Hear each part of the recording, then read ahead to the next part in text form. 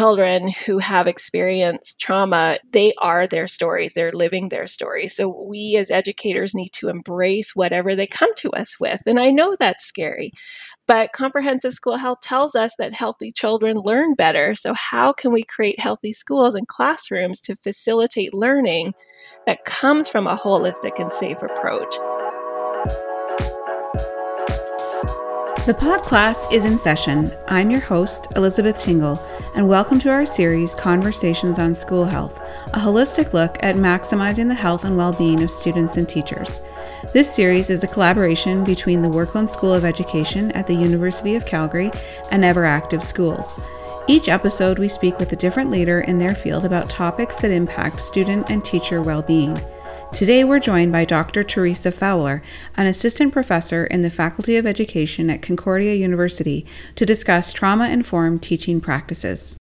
We hope that while you are learning from this podcast, you can also take advantage of the auditory nature of a podcast and go out and do something that would make you feel better in your body or in your mind today, whether it's going outside. Right now it's snowing, so maybe you need to go out and shovel your sidewalks or do some yard work if it happens to be sunny where you are. Or maybe you need to work on a craft or something in your house that would make you feel a little more settled. So I like to start out by asking my guests what you do to take care of your well-being. So Teresa, I wonder if you could share a habit that may or may not be compatible with podcasts that you feel is important for your own well-being. Well, I think for me, it's really my dog is my mental wellness companion because he reminds me every morning at 10 o'clock that it's time to go for a walk. So walking him outside, I try, even though this is a podcast and we tend to listen to podcasts while out and about, I try to not bring my phone and just be in nature in the moment with him. Another thing I like to do, if I'm cooped up, is blackout poetry, which is really kind of therapeutic. If you take, say, a newspaper, for me, I get the Wednesday paper and the Thursday paper, and take, say, an article maybe that made me mad, because that's sort of our current times, and then I'll black out words and create a poem with some of the words left behind. So I find blackout poetry helps. And also when I'm teaching, like right now, I usually have a fidget toy or something to kind of help keep me focused and present in the moment. Usually I have a small rock or sort of whatever. If I forgot my rock, I'll just find something lying about to hold on to. And one of the things I do, and I really think every student, every teacher, every person, is literally take off one day a week. It's easy to constantly have our head in our work, but it's also important to just take a day with nothing associated with our job. So I always try and do that. It doesn't always work out, but I do try and at least take one day off.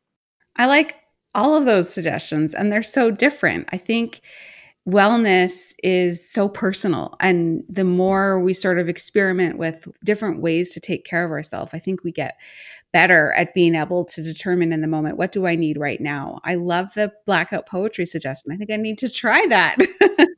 It's cool. It's fun. And I actually am doing it with one of my classes I'm teaching now. So whether or not they pick it up as a strategy, it's just something fun to try, especially if you're reading something that really makes you unsettled. You can still find beauty within the words, within the text. And I think that's what's important with wellness, is always trying to find, that cliche, the silver lining.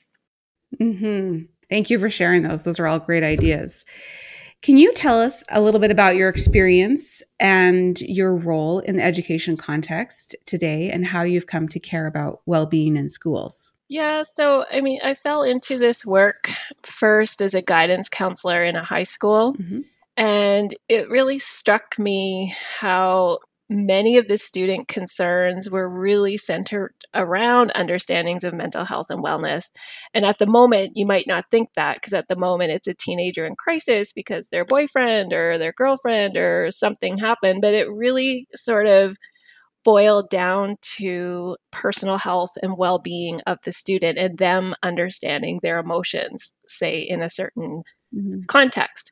So I began to focus my work with students with a trauma-informed approach. And I grounded it really in three areas, and that was safety, just to make sure students felt safe with me so they could open up.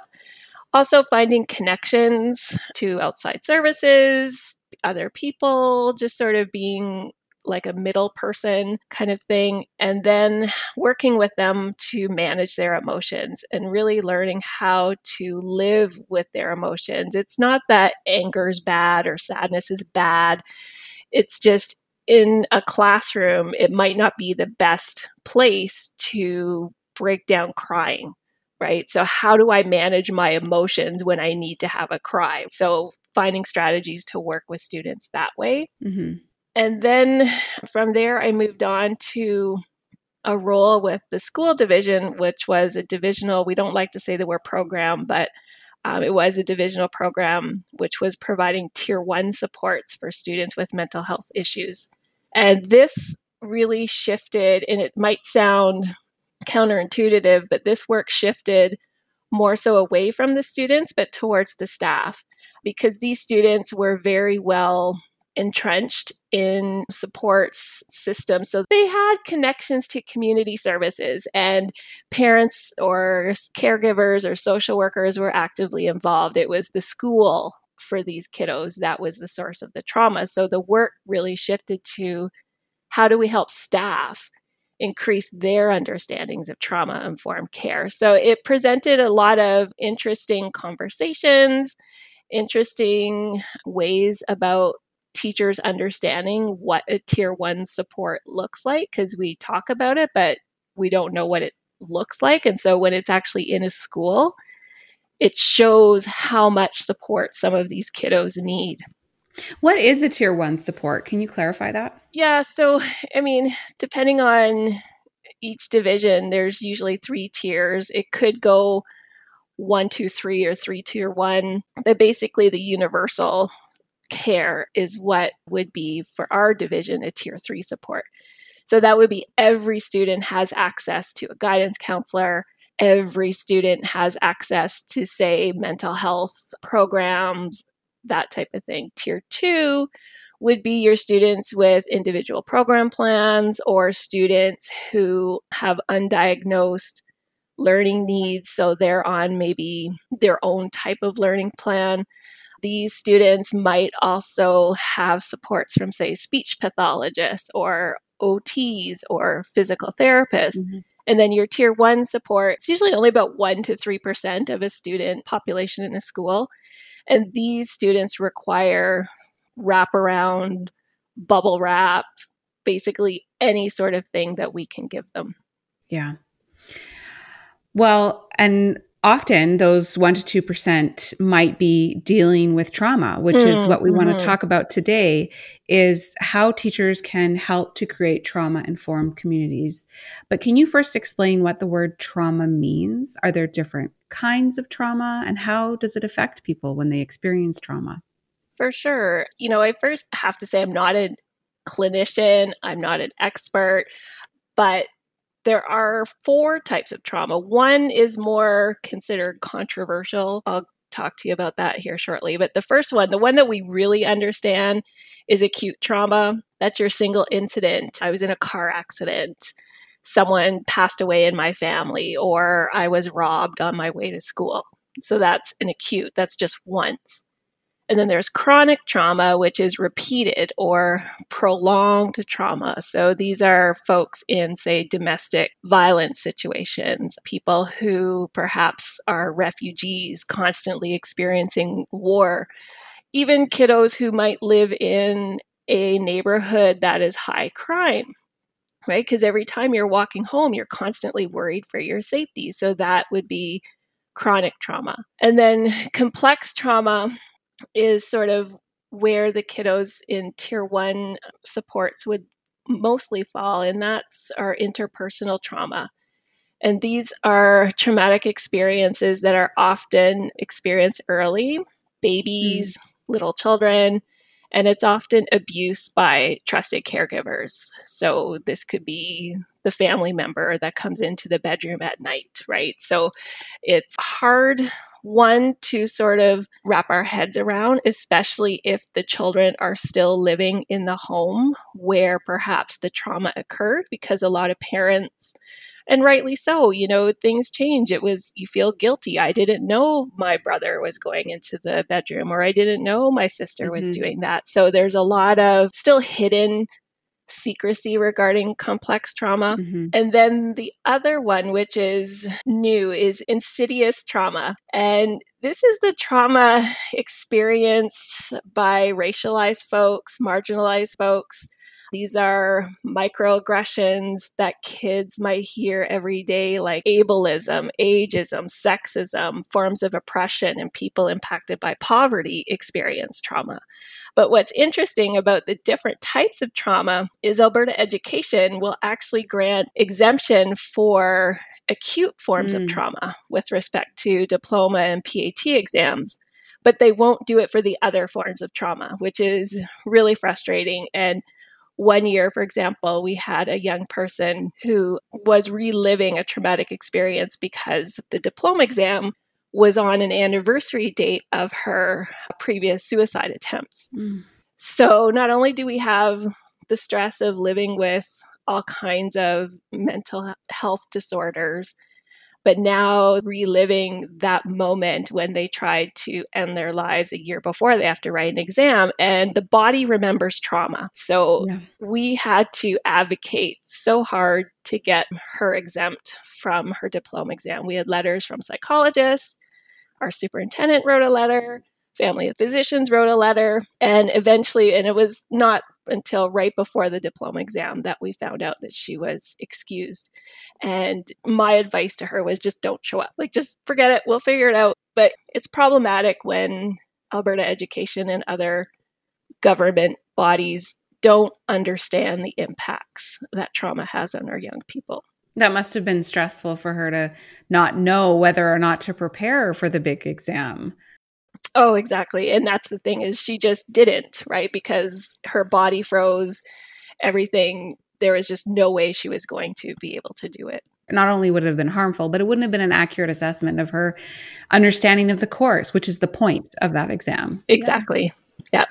Oh, that's a sad story. Yeah. I'm glad that she had you to advocate for her, though. Yeah, and that's really what this work is it's a lot of advocation. It's a lot of hitting the ground and just calling attention to these things. So you mentioned that trauma can make people freeze, and that it lives in the body. What are some of the other long-term effects, whether it's complex or chronic or insidious trauma? How does that actually affect our well-being? It affects everyone differently, of course. And from my experience with children who have experienced trauma, is it manifests in many different ways. And that's why it is so hard and confusing for teachers to engage in trauma work, because what one child exhibits could be completely different to another child. So it's important that we really just take a minute, just take a breath and ask what is happening right now to this young person. Why perhaps are they hiding in a locker and won't come out for phys ed? Instead of forcing them out of the locker and dragging them to the phys ed class, let's have a conversation. Maybe that child was bullied in a phys ed class. Maybe that child had something happen to them in a locker room, right? So we really don't know, but it often does get masked as other diagnoses, like kids with conduct disorders, kiddos with ADHD.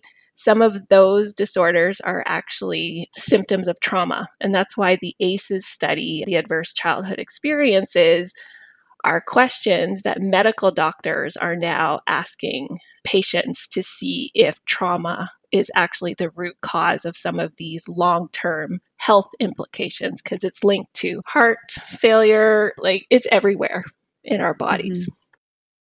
And why do you think building a trauma-informed school community relates well to the comprehensive school health framework? Why is it a good fit?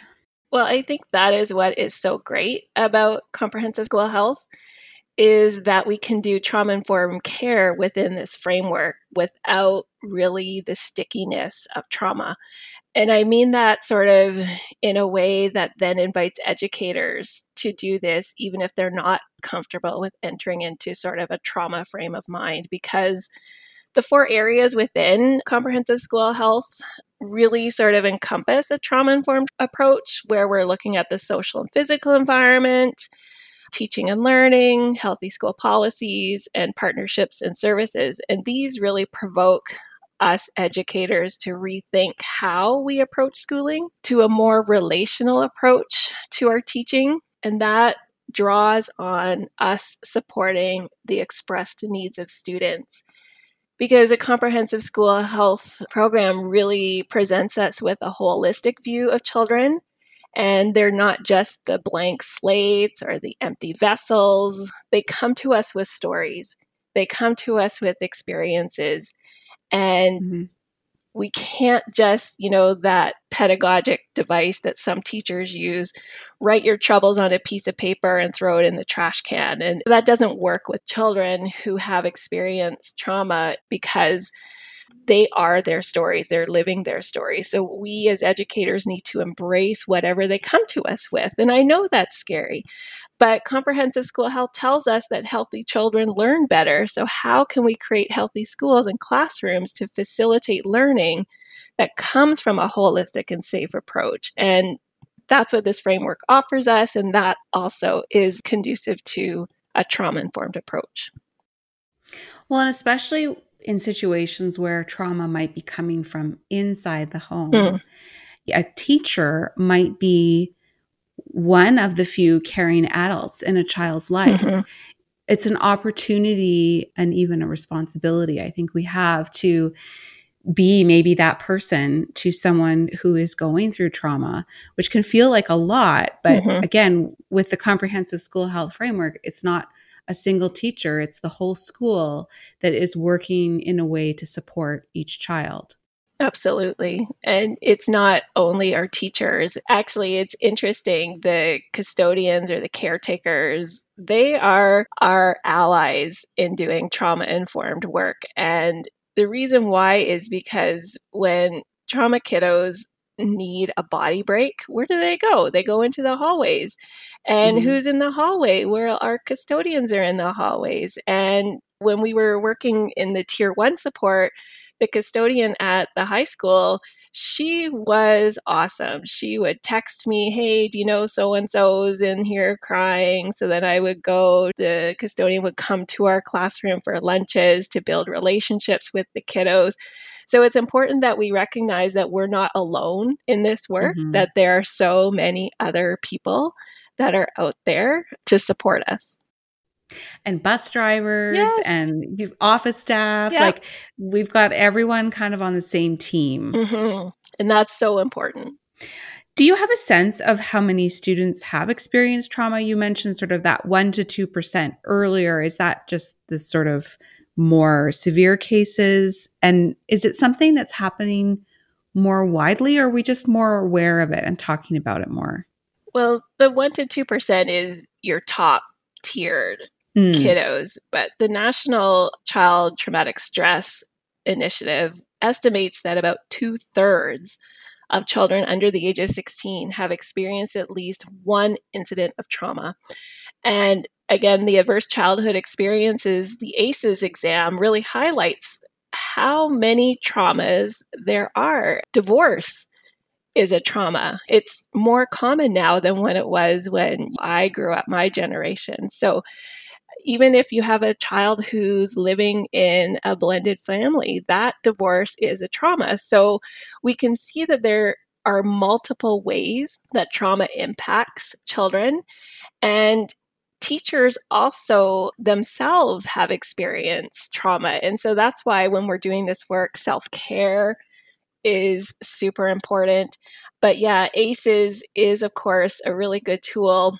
And I often will present the list of ACEs to teachers to just show how broad they are. Because, like I mentioned before, trauma is ultimately for some kiddos the root cause of some of these other conduct disorders, ADHD, and behavioral diagnosis. So I don't necessarily think it's happening more. Mm-hmm. I just think we're learning more about trauma, and that many of our previous sort of understandings were not derived from a trauma informed lens. They were derived from a sort of deficit model, right? What the kiddos can't do. So therefore, it must be this disorder. But again, trauma is not easy to diagnose. And it Mm-hmm. often goes undiagnosed because it's not like we're going to disclose to someone, yeah, last night I was sexually assaulted and now I have Mm-hmm. trauma. So we tend to, like I said, attach other labels to it. And then the challenge is that the treatment doesn't align with the root cause. And that's when, as teachers, we're pulling our hair out. Oh, they took their ADHD meds today. Why are they still throwing chairs? And it's because there's something else going on. Yeah, that's such an important point to remember when you're in the moment Mm-hmm. dealing with the chairs or whatever is coming your way. And I can provide a link to the ACEs exam in the show notes so people can read Mm-hmm. that. I have read that before, and it did make me realize, like, wow, there are so many different things that can happen in a childhood that Yeah, are traumatic that often we just gloss over or say, oh, that's normal or that's typical, but it really does leave a mark. exactly. Yeah.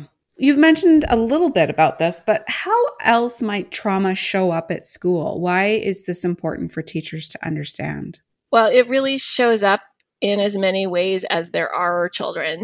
And it's hard. It really is hard. It's not easy, but we really need to learn how to look past the behaviors and instead think about what children are trying to say. These behaviors can often manifest in school avoidance and attendance issues, throwing chairs, the quiet kid, Hmm. right? Don't forget about the quiet kid. Or we might not even notice because often kids are trying to hide any clues to their pain, right? So they don't want to be called on. They don't want to draw attention to themselves.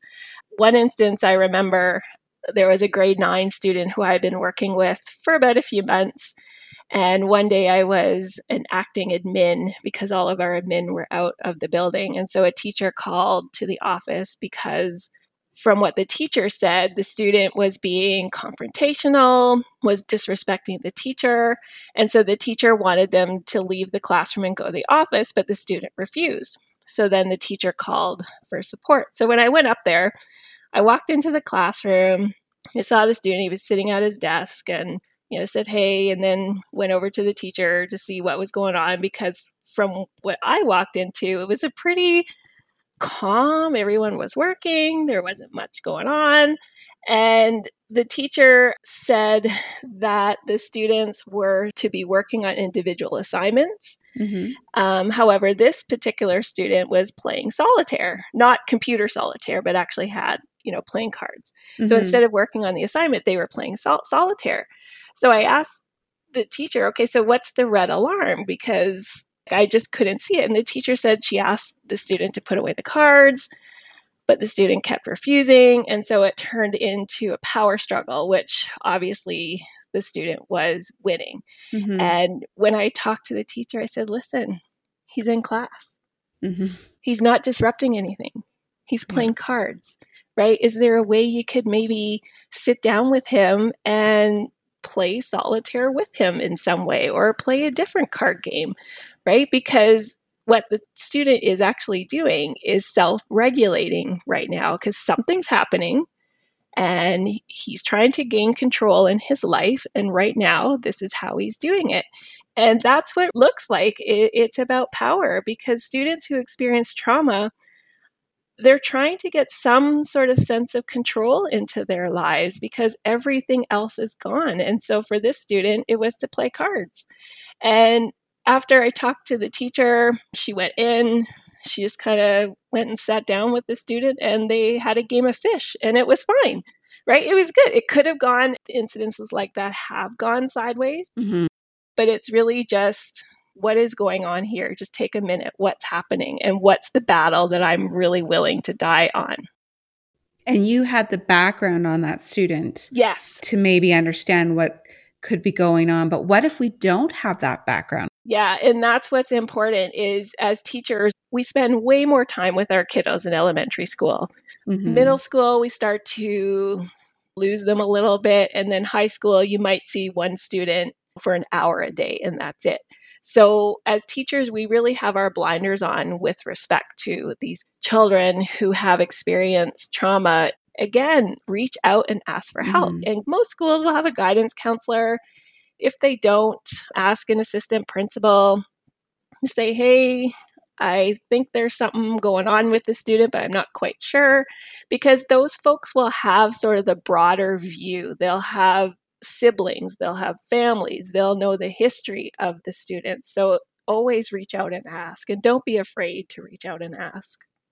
Yeah, I think especially when, at least when I was first starting out teaching, it always felt like asking for help was admitting that you Mm-hmm. didn't know what you were doing and that that would be perceived as negative. But Mm-hmm. we would never want our students to feel that way. And No. so we need to apply that to ourselves, that Mm-hmm. we all need to learn and grow in this. Oh, absolutely. And actually, when you don't ask for help, people know, right? Because then, because you're struggling Yeah. and everyone knows you're struggling. And if you're not going to reach out for help, The situation won't yeah, get better. no, Yeah, no. exactly.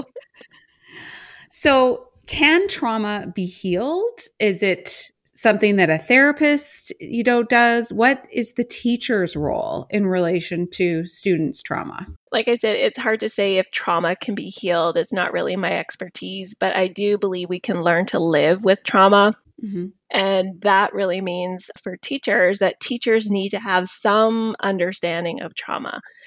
And also, though, it's important to understand that teachers are not clinicians. We are not diagnosing, it's not a part of our practice, but we do see a lot of things. So, the information that we see is what we need to focus on if we're going to be inquiring further into kiddos, but we're not diagnosing kids. That's not our role. Our role is to make a safe space for children, Mm-hmm. to listen to children, to help them make connections with others, to provide information to supports and services, both inside and outside of the school, to work with students on how to live with their emotions and ways to express our feelings that are more towards a healing journey rather than creating more obstacles like substance abuse, for example. How can a teacher help? Really, just don't take things personally. When a student, for example, has been repeatedly abused by a female caregiver, that student will naturally put up a barrier to all females as a form of protection. Mm-hmm. So, what we need to do is tell ourselves that they don't hate me in this moment right now, but what I represent, right? And it's hard. It is really hard for teachers because we put so much of ourselves into work. So, when a student, say, calls us a name, we might get defensive. And that's when we enter into that power struggle space, which is a place you do not want to go to. But we also get defensive, perhaps because we have our own experiences with trauma that might get triggered in that moment. I've been called some pretty original combinations of things. I've been hit. I've had things Mm-hmm. thrown at. But it wasn't me. It wasn't me they were mad at. It was who I represent in that moment. And the child was trying again to have some sense of power and control and agency in their lives.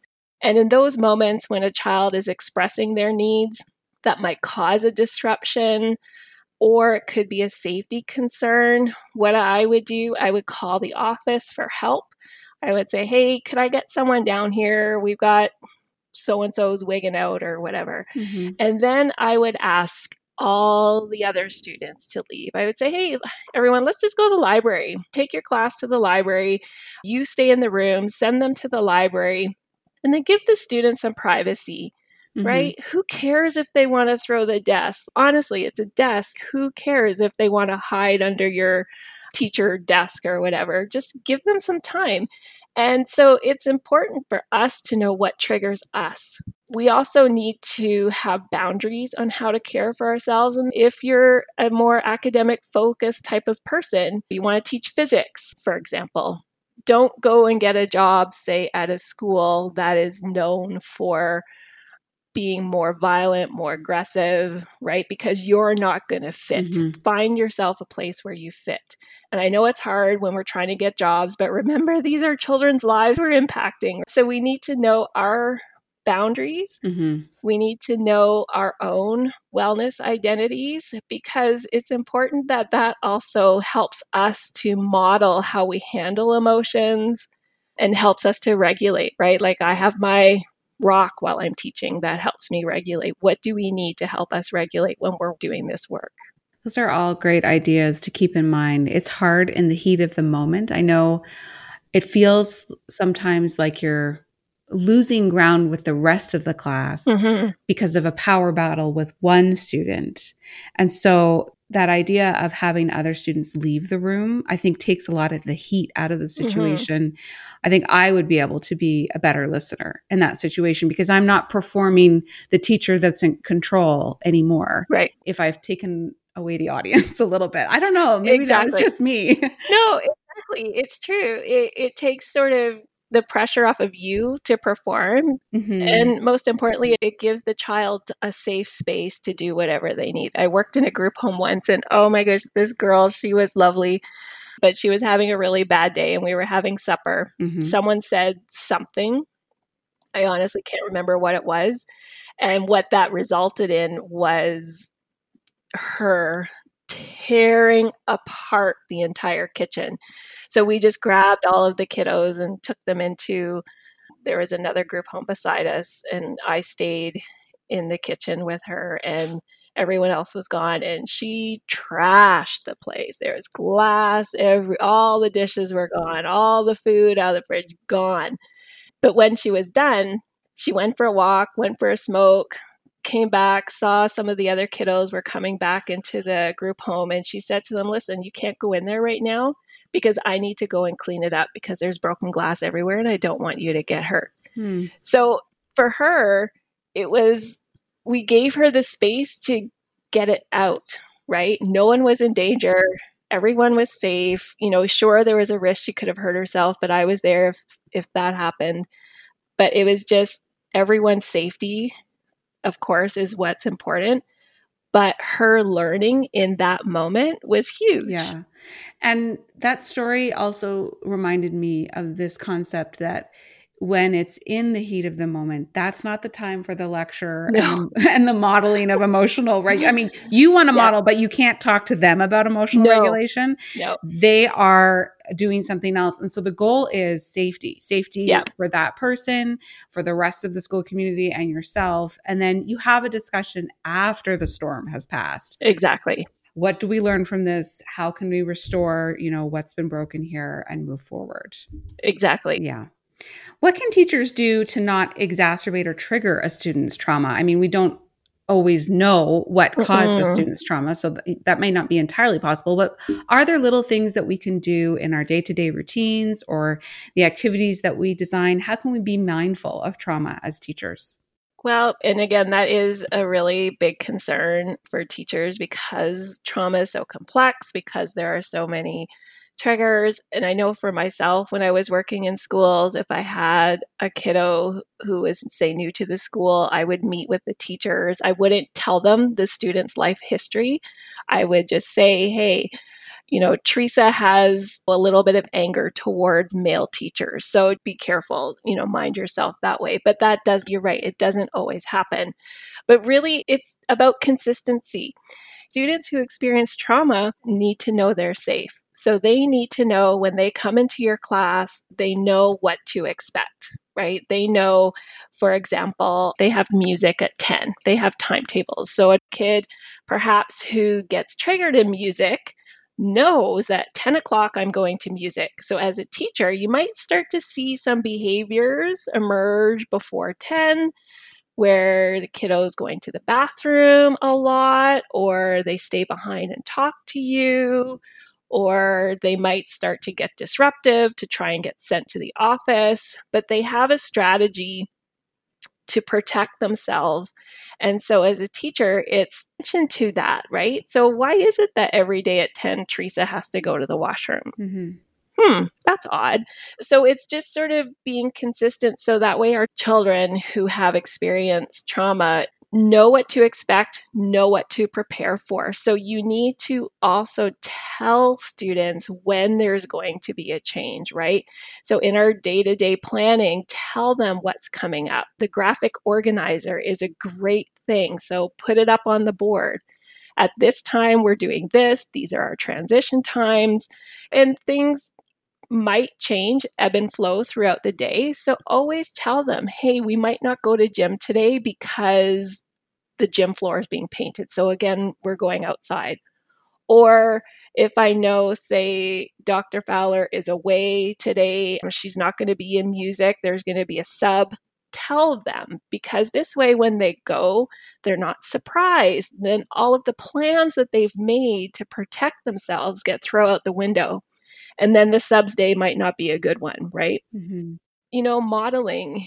If you say get a speeding ticket on the way to school, so your nerves are a little short, tell them, say, I had a rough morning.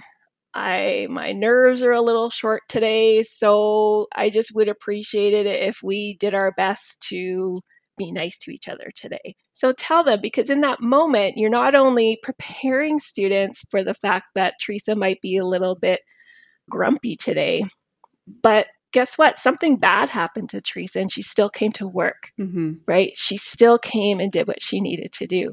Students who experience trauma are very attuned to nonverbals. So they'll know you're out of sorts. And so, depending on your relationship with the kid, this could be their time to really get under your skin.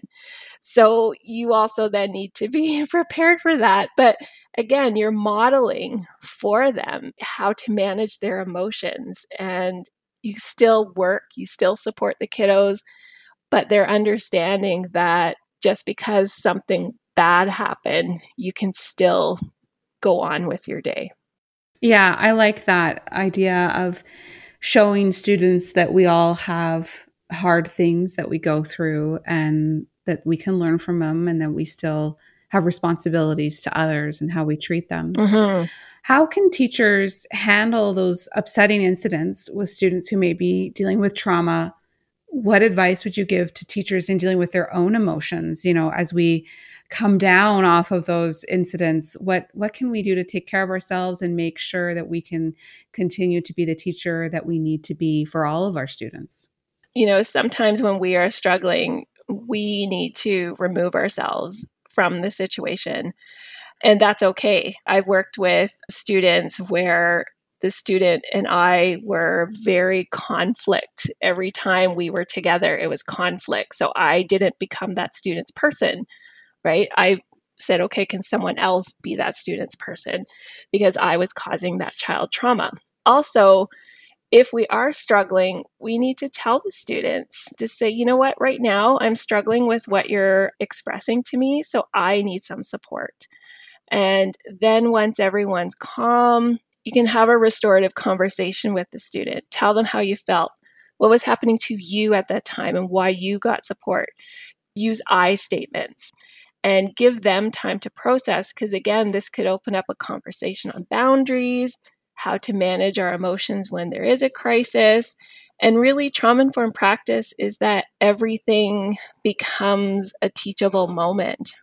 And also, we say we don't take things home, but it's hard and we need to not take things home. At the end of the day, we can't control what happens to our students.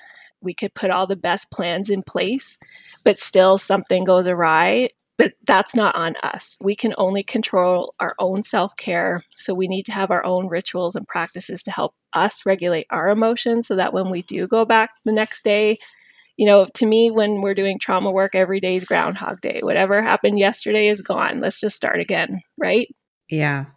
I know for me, journaling is so helpful for processing emotions. And so, whenever as a teacher, I just had a day, Mm-hmm. I needed to write it down. Somehow that helped me to get some distance from it and leave it at the school. I would even journal at the school Mm-hmm. so that it wouldn't come with me, at least as much as I could, because a lot of it is like wondering if you did the right thing and worrying about that and how you could have done it better and working through your side of the conflict because you were focused on the students' needs. And then now you kind of need to reflect a little bit on your needs in order to move forward. Right. Exactly. Exactly. And I know when I was doing the tier 1 support kiddos, that work unfortunately did extend into my personal time. Like I remember I was watching my son at baseball while I was on the phone with the RCMP. So it's not always possible. We do need to find ways that make us healthy, because if we're not healthy, then we're stuck in the trauma cycle with these kiddos. Exactly. And maybe being easier on ourselves, especially on a hard day. Maybe that's the night where you make pancakes for dinner, you know? So, what is a teacher's role in connecting students with community partners and supports? Well, classroom teachers, they really do have a handle on the pulse of students.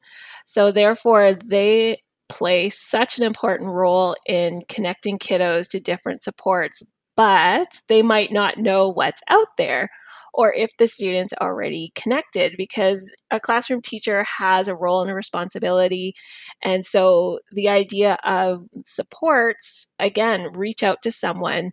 So the best thing really a teacher could do is to connect with a guidance counselor or an administrator. Again, if a teacher picks up on some of these unmet needs of students. So if a student's coming to school smelling like pee, or if a student isn't eating, they're not bringing a lunch, or all of a sudden a student is not showering, right? So teachers see these things, so they need to not brush them off. They need to talk to someone. And a guidance counselor, as we talked before, an administrator, they have a broader view of the student. So they might know that there's something going on, or they might not, but they will have access to community supports that the students might need. And it's also important that we understand that teachers do have a duty to report. And that is when a student is at risk of harming themselves, harming others, or being harmed. And when we're doing trauma work and when we've created a safe space for students, they are going to open up to you. And this can be really scary and uncomfortable. So, if a student does disclose a traumatic experience, it's important in that moment that we listen, that we don't react, that we just remain calm and we tell them, "Thank you for sharing this with me. I know this was really hard for you, and I appreciate you trusting in me to share your story." But we also have to let them know that there are those 3 reasons that I have to report. And students who experience trauma, they're in the system, they know that there is duties to report. So sometimes they won't disclose things. So it's important when you're talking to students that you say, you know what, I'm really limited in my understandings of how to support you with this. So if it's okay, I'd like to talk to our guidance counselor. And so then you're bridging in the student. If they haven't connected to the guidance counselor already, now you're bringing in that person to help support. And if you do have to phone and report something, it is very scary for teachers to do this, especially if you've never done it before. And it's important that we understand that a guidance counselor can't do it for you. That when you're doing a report, it has to come from the person that heard it. However, a guidance counselor can sit with you when you make the call. They can walk you through what to expect. They can let you know what would happen, oftentimes nothing. But it's important, that, again, that we recognize we are not alone in this. And that goes back to that comprehensive school health framework. Yeah, That it's all of us that are on board. exactly. It's a community. What do you wish all teachers knew about making health and well-being a priority in their work? Well, we really do, and it seems counterintuitive, but we really forget that we're teaching children when we become teachers.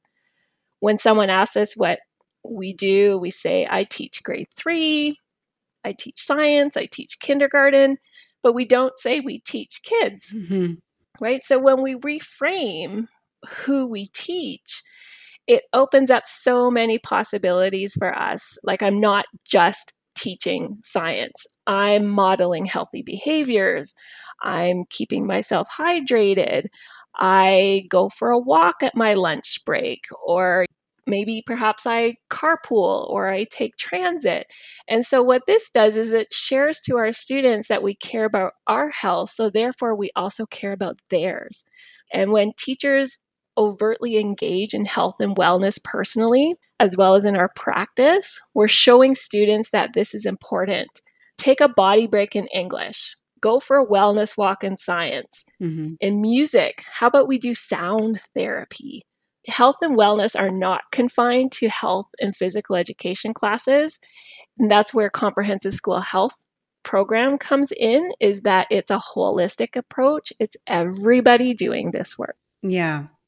And what would your advice be to a teacher who wants to, maybe even starting tomorrow, help students that might be dealing with trauma? What could they do?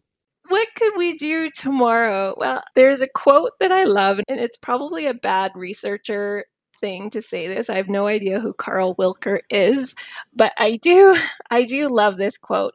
And this is from 1920. He says, "What we want to achieve in our work with young people is to find and strengthen the positive and healthy elements, no matter how deeply they are hidden.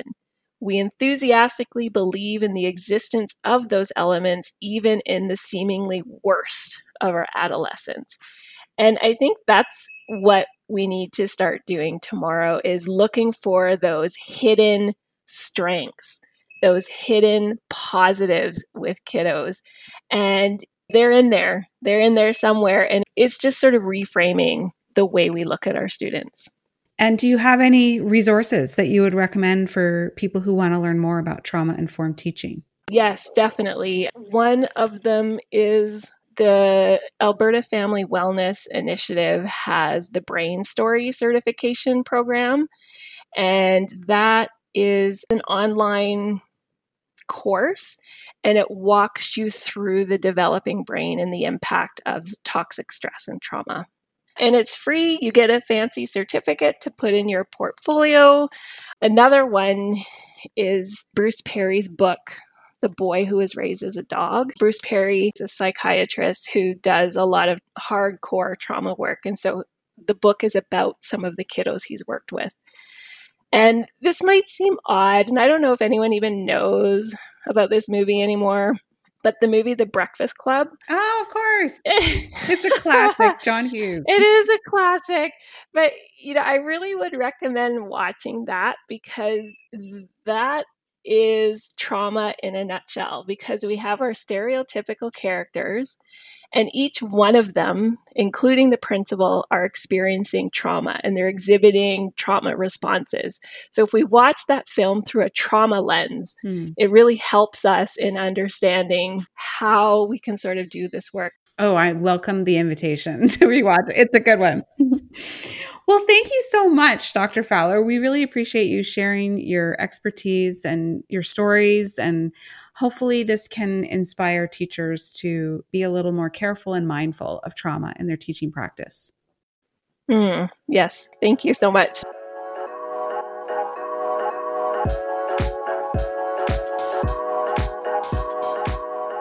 Thanks for joining us for another conversation on school health, a series collaboration between the Workland School of Education and Everactive Schools. Thanks to Matthew Wood for composing and performing the theme music, and a special thank you to Stephen Hurley from Voice Ed Radio for production assistance and sound editing. You can follow us on Instagram and Twitter at EveractiveAB, on Facebook at Everactive Schools, or visit our website everactive.org for more great content and resources. Until next time, the podcast is dismissed.